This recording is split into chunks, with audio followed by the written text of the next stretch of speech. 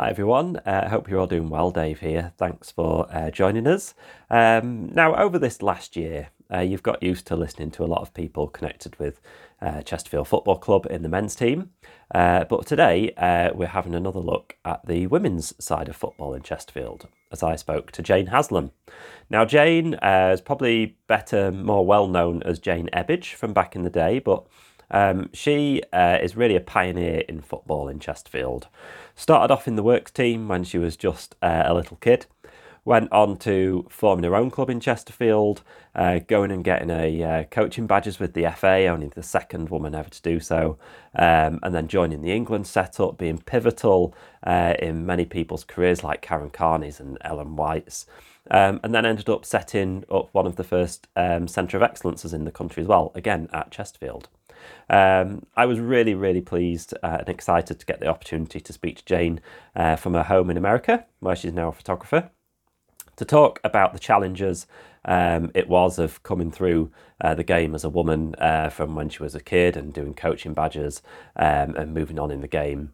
And really, yeah, talking about those proud pivotal moments, because really she was and is a pioneer of the women's game, not just in North Derbyshire, but in the whole country. As always, we are at Spire Legends on Twitter and Instagram, Legends of the Spire on Facebook, so do get in touch. But yeah, today's podcast is a really special one. Jane is a person who doesn't know the meaning of the word no, or can't, or won't, and just gets on with it anyway, and her achievements are testament to that. So I hope you enjoy this latest episode with Jane Haslam.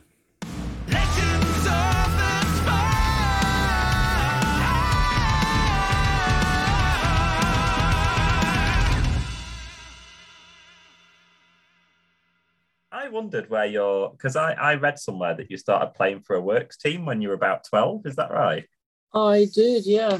I don't know who you know at in and around the football club, but I got this. Do you know Howard Burrell?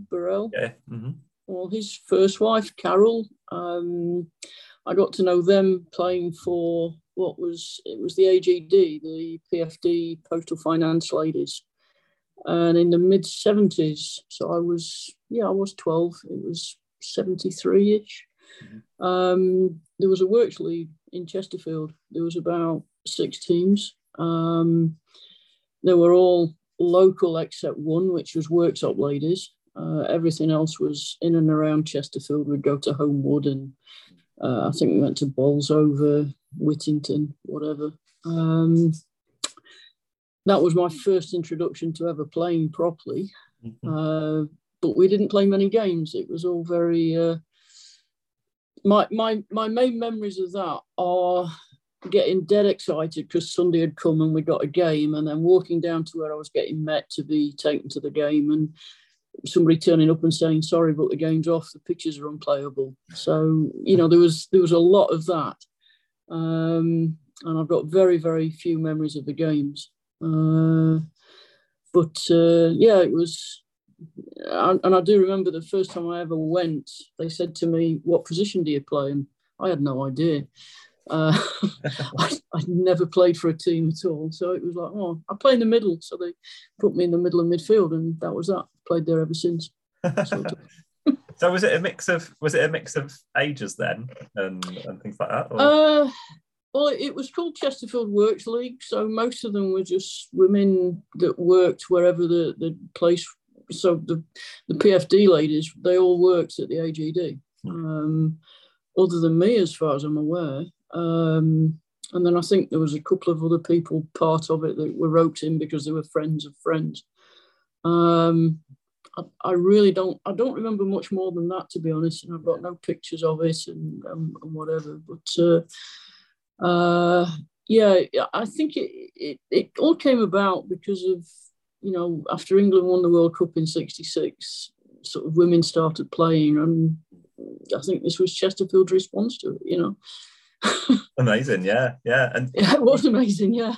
do you remember kind of before then like getting a ball or anything like that? Oh God, yeah. I've played ever since I was a little kid. My mum and dad were absolutely adamant I would grow out of it. This was I remember I was a big Leeds United supporter as well as a Chesterfield supporter, but Leeds were my team, and there was a football field behind the house.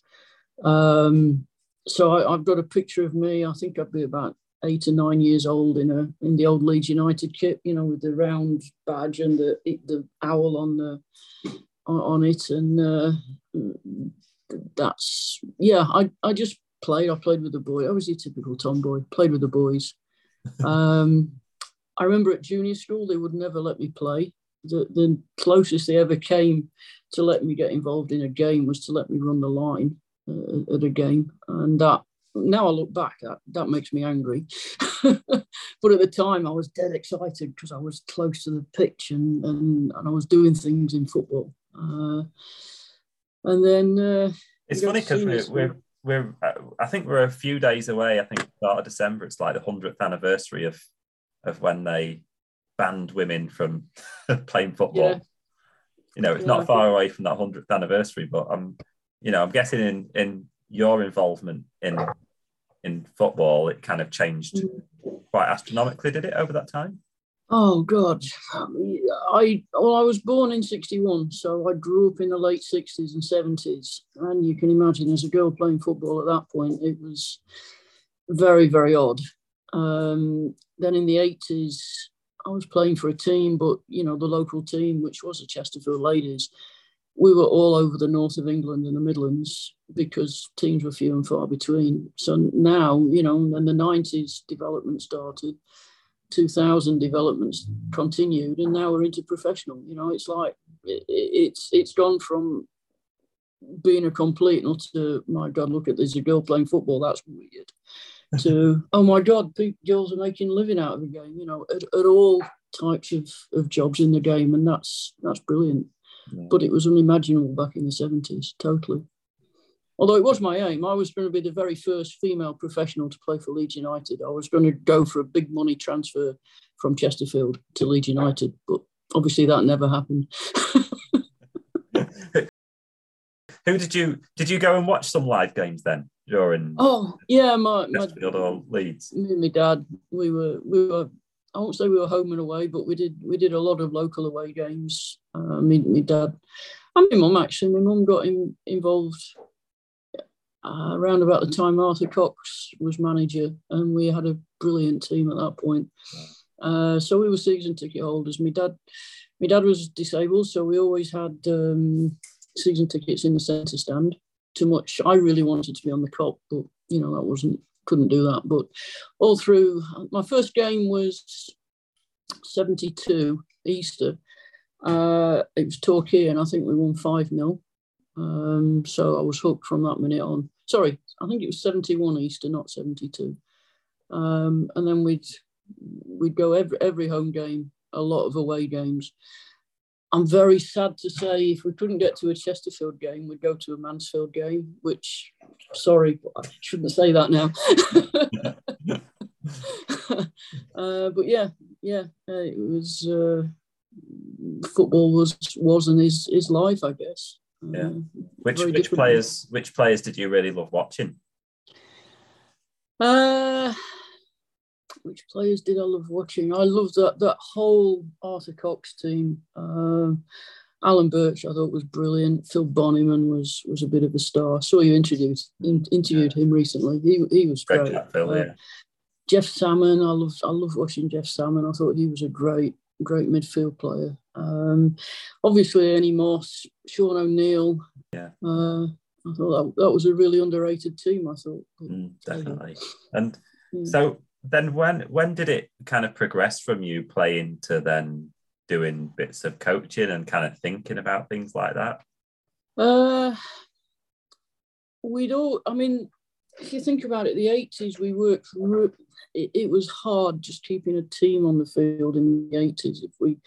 If we had 12 players, it was luxury. And then at the end of the 80s, Channel 4 started doing for 3 years, they did a 4-week roundup of women's football on the way to the Women's FA Cup final.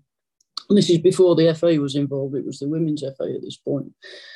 And because there was stuff on the TV, we started getting younger players, younger girls coming to join what was Chesterfield Ladies at that point. The problem was we were a very ramshackle team, late 80s, early 90s, definitely not set up to be able to look after girls that were underage. So a lot of kids came, didn't stay because it wasn't the sort of environment that they felt comfortable in. Parents would bring them and they wouldn't come back. And for some reason, it just started to resonate with me that we should do something about it. We should create something that was a safe environment that would mean that they could come and play. All my life I'd struggled to find ways of playing, teams to play for.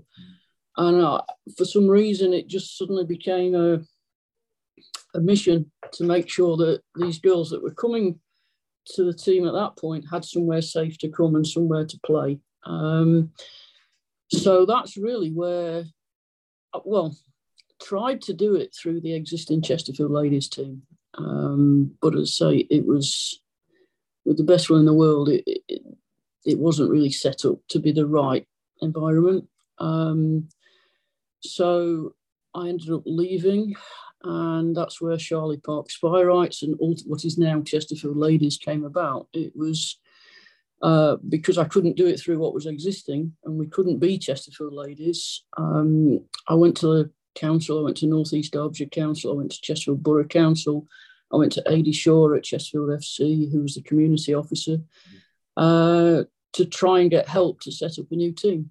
And I didn't want to coach. I just wanted to play. I was 30 years old at this point and just wanted to play. The aim was to bring in coaches, but me and my enthusiasm never realised that coaches were going to be few and far between and really didn't want to work with girls' teams. But we wanted to try and set up a structure that equated to the best of the boys' teams, the development teams of that age, that era, that gave girls chance to be coached, chance to play at their own level, chance to develop. These are all words I'm using now. At that point, I didn't know words like develop and player development and whatever. It was just to provide an environment that would be safe and good for them. So that's where we came about. Were there some real challenges then getting that off the ground? I suppose your passion just kind of, sometimes when you're so passionate about something, you have tunnel vision, you don't really see everything that's going on around you. You just kind of go for it. But there must have been some challenges. You've said it. You've hit the nail on the head. Tunnel vision. I was just obsessed. I was obsessed with making this thing work. From the minute we got on the ground, it was January 1991. We got it on the ground.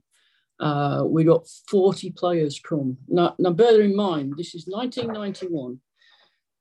Before that, the previous Chesterfield Ladies team had struggled to get 11 players on a field on a weekly basis. And we did this open training session on the first Sunday in January in 1991 and got over 40 players, 40 girls from the age of 9 up to 32. That in itself was like, oh my God, way more than we ever expected. And suddenly we'd gone from an idea to a club. It's like, geez, how do we now make this work? But enthusiasm and passion and belief and mission just takes you through. And it just grew and grew and grew and grew. And our whole aim was just to put Chesterfield on the women's football map. We were going to be better than Doncaster Bells, who were the team at that point. Yeah. We were going to be the best in the country. And we tried really hard to do it. And I think in many ways we probably were trailblazers in so many ways. But at the time you don't realise what you're doing. It's just a mission, Yeah, and on that first day, then after you've had 40 people turn up, and you go home afterwards. You hear the train. Yeah. Sorry. That's all right. That's the sound of America, isn't it? It certainly is. That first day when you put your feet up and be like, wow. I just blown away. I mean, that first day, Adi Shaw came down as well. So there was initially an involvement with Chesterfield Football Club, which was great. Adi was brilliant. He really helped us. He did a little bit of coaching to begin with. You get home and it's like you don't realise what journey you've put yourself on. But it was like, yeah, this is going to work. From the fears of, well, nobody will come, to, oh my God, what do we do now? So I was going to ask about, because obviously you're setting up a club. Did you actually still get to enjoy playing? Yeah, that's all I wanted to do. I mean, I at that point I was 30, and I didn't want to give up playing at all. The whole point was I wanted to find coaches to help, to make this club as good as it could be. But I never anticipated that it would be me that was coaching. I resisted coaching the senior team for as long as I could, because finding coaches really did become difficult. Working with girls was not something that a qualified coach would ever seem to want to do. So we tried. At one point I was coaching not at one point, for quite a long time I was coaching every single night, every single age group except the senior teams. And the more it became apparent that we weren't going to find the coaches that of the standard that we wanted, the more it became apparent that I really ought to try and get myself a coaching badge. So that's where that started. You stumble from one idea into the next, but then it changes your whole life, which was amazing what it did. So yeah, and you were the like you said the word trailblazer earlier on, but you were one of the first to get that FA full license, weren't you? I was the second. Yeah. I'm very proud of it. I've let it lapse now since I've been over here, but I was very proud. 1997 I passed that. I did my prelim in the summer of 92 with Kevin Fogg at Queen's Park Annex, and that just blew my mind. That was phenomenal. Foggy, I did my best to talk him into coming to work for Chesterfield Ladies, and he wouldn't come because he had better things to do. But it was like, man, if that's what coaching's all about, I want part of this. So I got my prelim. I passed that on the first attempt, which was great. And then the FA brought in B licence, which I worked towards and passed. I think I'd passed that by 95. And then I just thought, right, I'm gonna go the whole way. I'm gonna try an A licence. And my first year at Lilleshall was 96. My tutor at that point, the guy that looked after me, was Ted Copeland, who at that point was the England women's manager. So unbeknownst to me, that just put me on another path. I did that the first summer. I didn't pass it the first summer. I went back the following summer. Did a lot of preparatory courses in between. Passed it on the second summer in 97. What can I say? 70 odd guys and me. Residential for 2 weeks at Lilleshall. It's an experience. What kind of reception did you get from everyone else on the course? I learned very early on that there was some of the guys. So I did a lot of preparatory weekends, and then the time at Lilleshall as well. And I learned very early on there were some guys that were never going to accept me, and there were other guys that were going to, there's a girl on it, there's a woman on it, this will be a laugh. And then I felt I had to, if I could win them over with my ability to coach and my ability to play, then I felt they were the ones that were going to work with me and help me. So, part of getting through the courses at that point was all about coaching players when it was your turn to coaching them that were prepared to work with you and prepared to listen to you and do what you asked asked them to do. There were others that were never going to do it, so you never selected them to be on the teams that you were coaching. I don't know if that makes sense if you've done this sort of thing, but it was very much a case of having to win trust, as you know, by being, I'll not say one of the lads, but certainly showing that I knew what football was about. You know, I definitely didn't come at it from, well, I'm a female and it's got to be done around me. I really just had to muck in and be one of them, which is what I did. Stevie Cottrell, do you remember him? Mm-hmm. He's one name that really sticks out. He was brilliant with me. He was a really, really nice guy. He passed the same year I passed, and then went on to manage at a very high level. And I can't speak highly enough of the help that I got from him. He's the main name that stands out. But did you feel like you had to work all that bit harder then, just because you did have some people that just weren't going to accept you?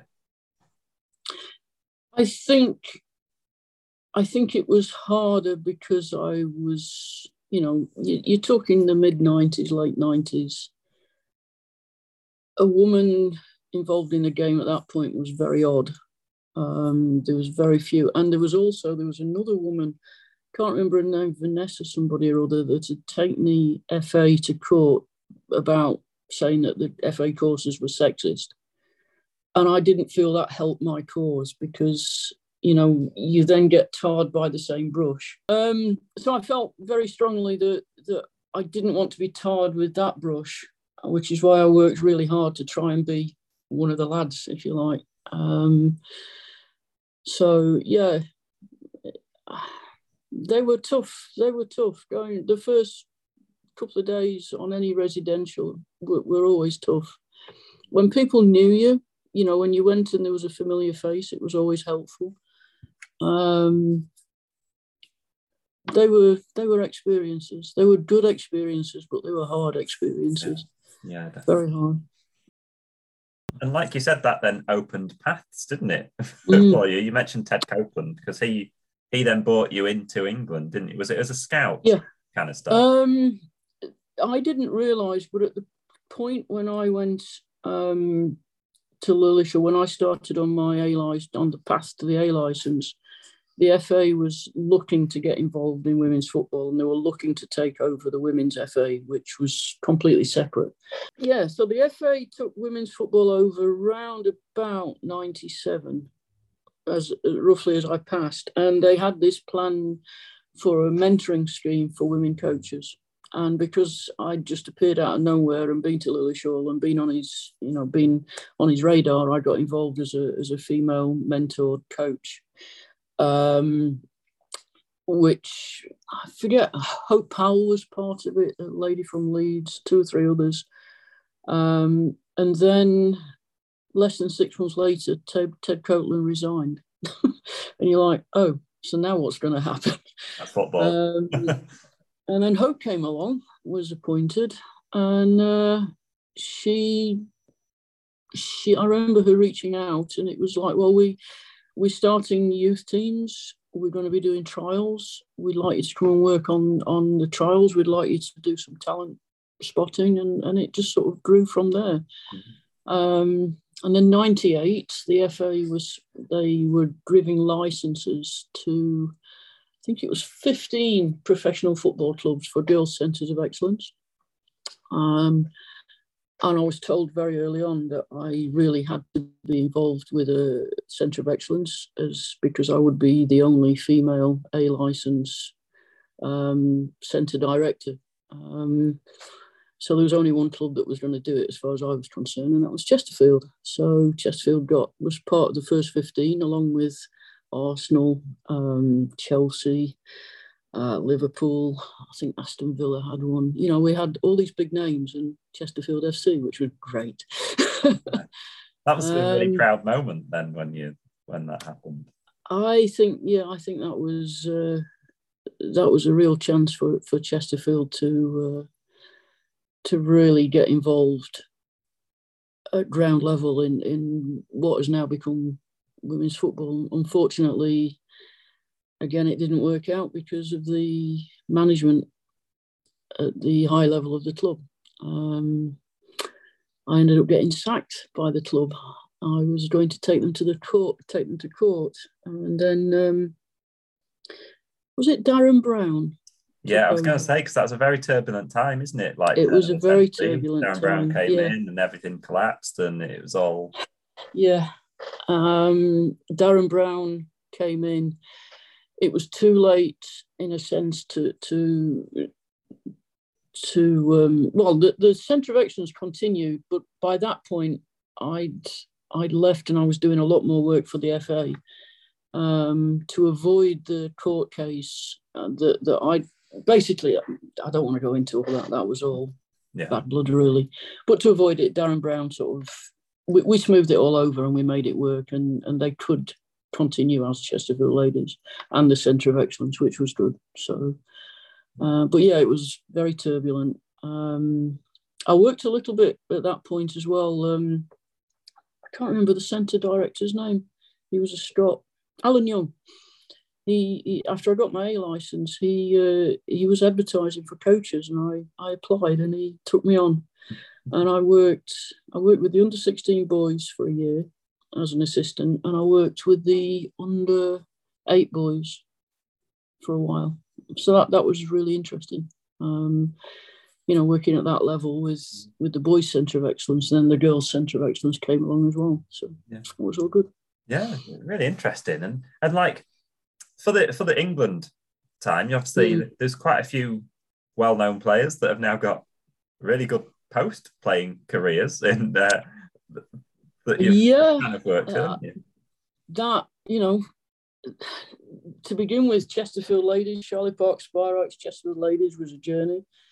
And then that morphed into England, and that was one hell of a journey. Names that I really work with that I guess I've got a soft spot for: Karen Carney, Laura Bassett, Kelly Lawrence, who's now coach over here at Boston University Women, Ellen White, Casey Stoney, Siobhan Chamberlain. They're the ones that I spent a lot of time working with, and I love working with them.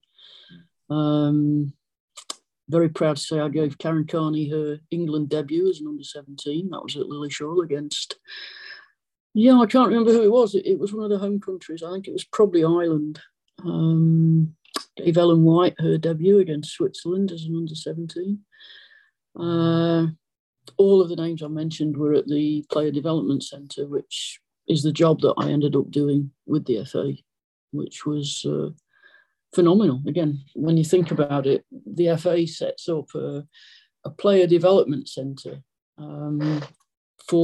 to find the most talented young female players, and they made me head coach, and it was like, wow,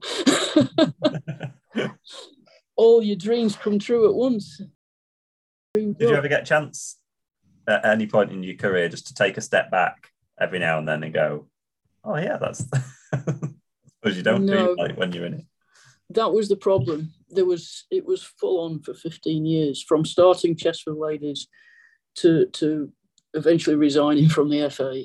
I had no time to take stock and to figure out where I was. It was just, for 15 years, I pretty much coached every day or was involved somehow every day. And I'll be honest, the reason I couldn't go on anymore, I was just burnt out. Since I've left, and now there's a bit of time passed, now I look back and I think, oh my God, there was so much that you did. Mm-hmm. Yeah, and like Karen Carney is a great example, isn't she? She's had an amazing playing career, and then has gone on to have a really good broadcasting career after as well. I'm so proud to see what Karen's doing. I mean, it's not, I had a little bit of a hand in her early development, but she's done so much more. Karen Carney was doing, was it A-levels? She was doing A-levels when she got called up to the full squad in 2005, which was played in England. She was part of the development centre at that point, and she got called up, was in the full squad as a 17-year-old, played her first game at Manchester City's ground, scored a goal right towards the end of the game. But at the same time has been away with the squad in the European Championships, was taking exams during the championships. It was the way she coped with it was incredible, but it must have been so hard for her. But I have a lot of respect for her, a lot of time. Same with Laura Bassett. She was lovely.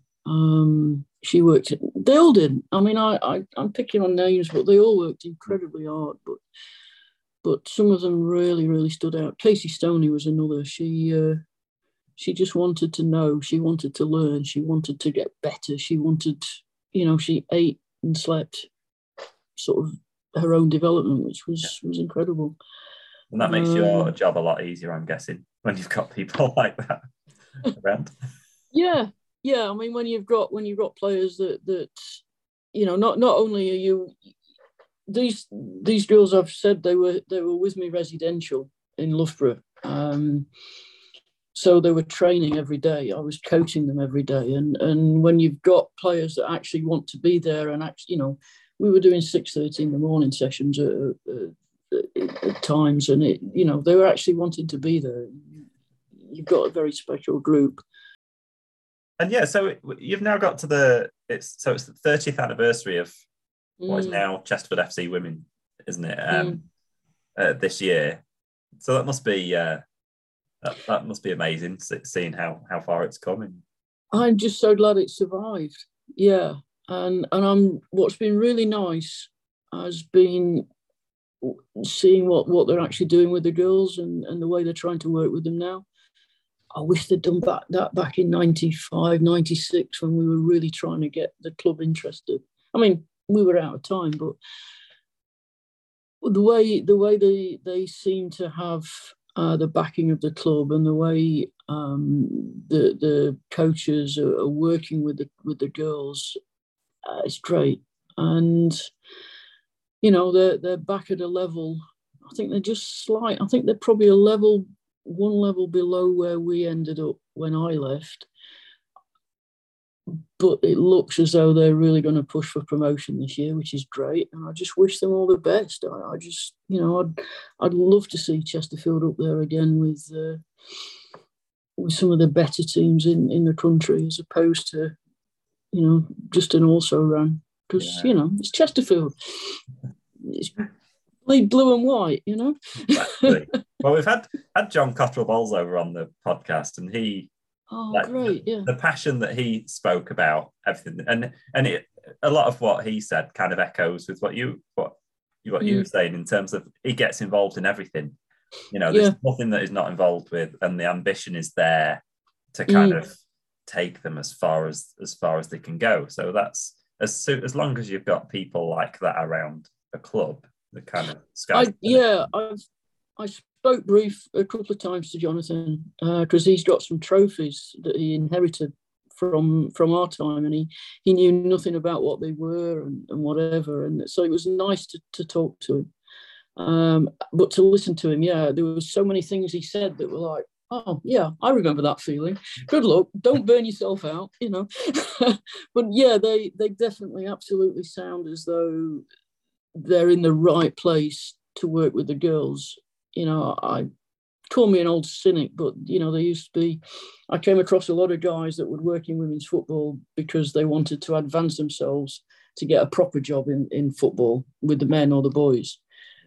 But when I've spoken to Jonathan and Mikey Noon, they both seem to be in the right place for the girls' game, for the women's game, and I think it shows. I really do, and I hope long may it continue.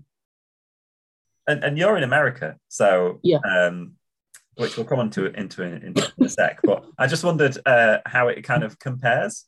If you kind of had a look at what it's like. When I first came here, I tried my hand for 2 or 3 years at coaching high school girls soccer, And no, I couldn't get on with the system over here at all. However, I play something I couldn't do back in England. I play in an over-30s women's league, in a recreational league, and I hate to say how old I am, but I really am pushing up the daisies these days. But I'm still playing, and it's like being a kid. It's like being that 9-year-old again in that Leeds United shirt, you know. And the great thing about being able to play is I can use all these English words that nobody over here knows. Well, nobody knew them until Ted Lasso got on the TV anyway. So. Now they get a bit wise to some of the things I'm saying. But yeah, it's football over here. What can I say? It's very different. We spent a lot of time when I was working back in England trying to figure out why the Americans were so mentally strong, so mentally tough. And that, you know, for us, that was very much what separated us from them. They never knew when they were beaten. They would just fight and fight and fight. And at all the levels we played American teams, this was so apparent. And having been here and seen the way school sports work, school sports are amazing over here. You know, they are incredibly disciplined. The seasons are so short. So like girls soccer, women's soccer starts as the schools go back in September, and they train. They're allowed to start training. The varsity teams are allowed to start training in mid-August. There's a date given. They then train every day, at least once a day, until the games start as the schools start back. They then play 2 games a week. They train every day, except probably Sunday. So 2 games a week, train every day. And the season goes on till mid-October. So you're talking no more than a month and a half of really tight matches. They'll play, in that time, they'll play, I think the team I ended up with, Ossining, we played, I think it was around about 16, 17 games, maybe more, maybe 20. Yeah, well, I worked it out. If we went all the way to state finals, it would be 25 games in just not even 2 months, which is intense. But on top of that, the kids have to go to school. The kids have all the other things that they're having to do. They have to train every day if they commit to the varsity teams. And it's not just soccer. It's that silly game called football where they wear helmets, volleyball, basketball, you know, the lot. Kids do sport. The sport happens every night. And on top of that, they have to do their schoolwork and, you know, be on the school bus certainly by 6:30 in the morning. And then you think, well, yeah, that's why mentally they're a bit tougher than some of the English kids, because they have to make it all work. And if they don't make it work, then they flunk out of school. So that was an eye-opener. It's really interesting as well, because there was a time, wasn't there, when a lot of English players were coming to America. Yeah. And now it seems to have been the way that everyone's now coming to play in England. Yeah. Well, that was where Loughborough, the player development centre at Loughborough, came about. We were trying very much to stop the most talented girls coming over here to America. Because America felt like the promised land. You know, you'd go and you could get scholarships and you could play every day. And what we didn't realise was how intense everything was. I think now that Europe and England and the rest of the UK have started to take girls' football development more seriously, there's less need for girls to come over here. Because why would you? You know, if you can continue your education and you know, be at a club like Arsenal or Chelsea or Manchester United now or Manchester City, then why would you up sticks and come over to America where you know nobody? And I think it's testament to the way development has gone and the way playing standards have improved that, you know, now players do want to come and play in England and Europe, and, you know, it's not just America anymore, which is great. Yeah, absolutely. So we should mention if anyone, for people that are watching, they notice that you're in a kind of a photography studio. Sort of. So that was kind of your other passion, was it, throughout your life? Tell us like the journey of that. I guess there's been two things that I've really connected with, and football was one and photography was the other. For a while football took centre stage in my life, there's a lot of pictures of Chesterfield and Charlie Park ladies from 91 till about 94, and then things got too intense and the camera got put away. Another train. I love that. Sorry. I do. People in this village hate it. I just love it because it's. I'll never tire. No, me neither. So I started with a camera. I've got pictures of. I was given a Polaroid camera for around when I was about 10. The old-fashioned black and white one. I've got pictures of my friends on the field behind our house playing football, trying to take action shots with a Polaroid camera.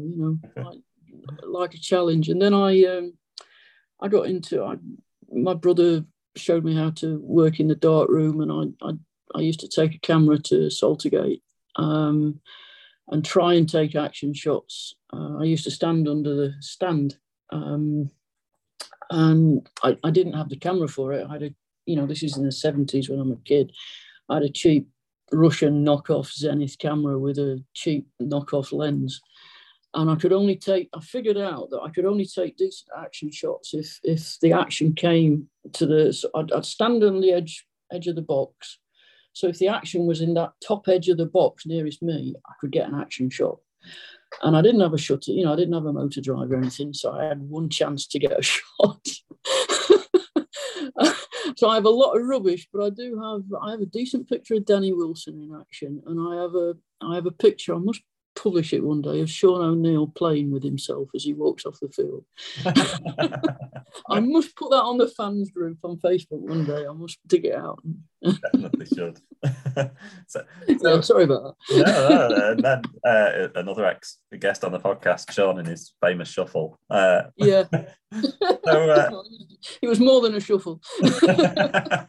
Sorry. So, and then you ended up. So why did you have the decision to kind of move away from photography? What was it? It came about. I could never have done the photography professionally if I'd not done the football and the coaching first. And like I say, I resigned from the FA in 2005. I was just completely burnt out. And after I worked my notice out, it was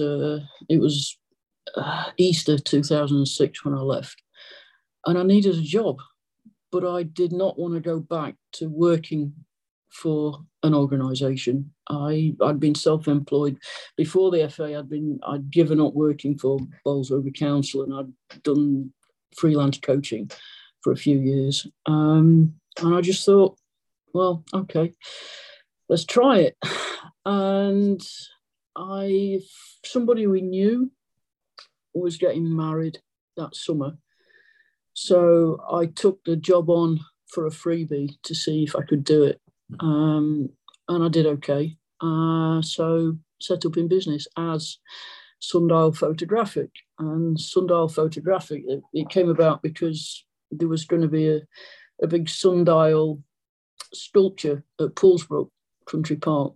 And I lived out that way. So I thought, well, sundial makes sense. And then life changed again, and I ended up coming over here, and it's Jane Haslam Photography and trade on my name, and I'm more than happy. Yeah. Yeah, it was just it purely was a way of having to have a job. But now it's I guess I'm equally passionate about what I do with the camera as I used to be with the football. With less people to worry about. Yeah, that's true.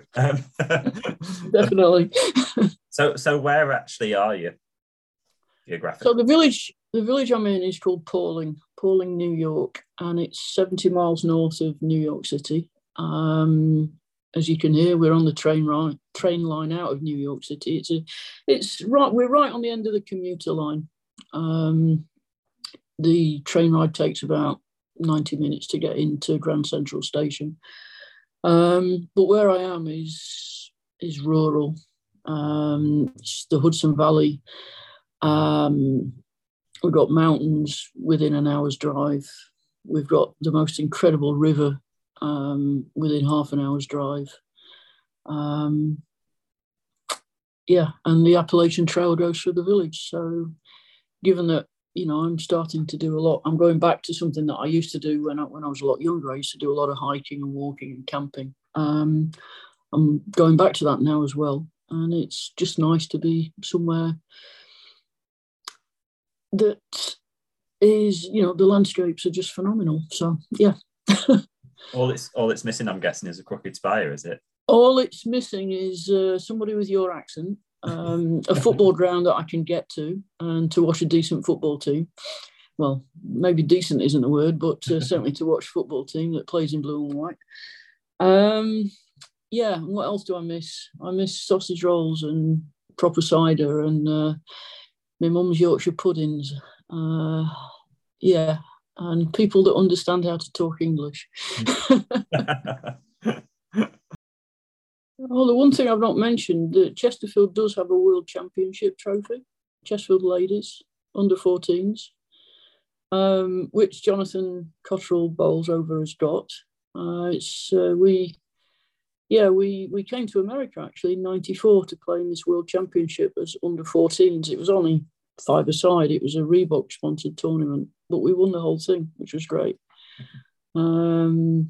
We were up there for a while. We very much were, and with the kids we had, we were as good as anybody in the country.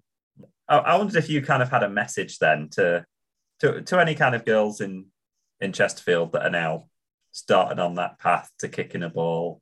What would kind of your message be? Message? Yeah. Oh man, I would just say, and I guess it's what's kept me going, is you can do anything you set your mind to. You might not succeed, but don't let the fear of failure stop you trying, because you'll never know where you end up.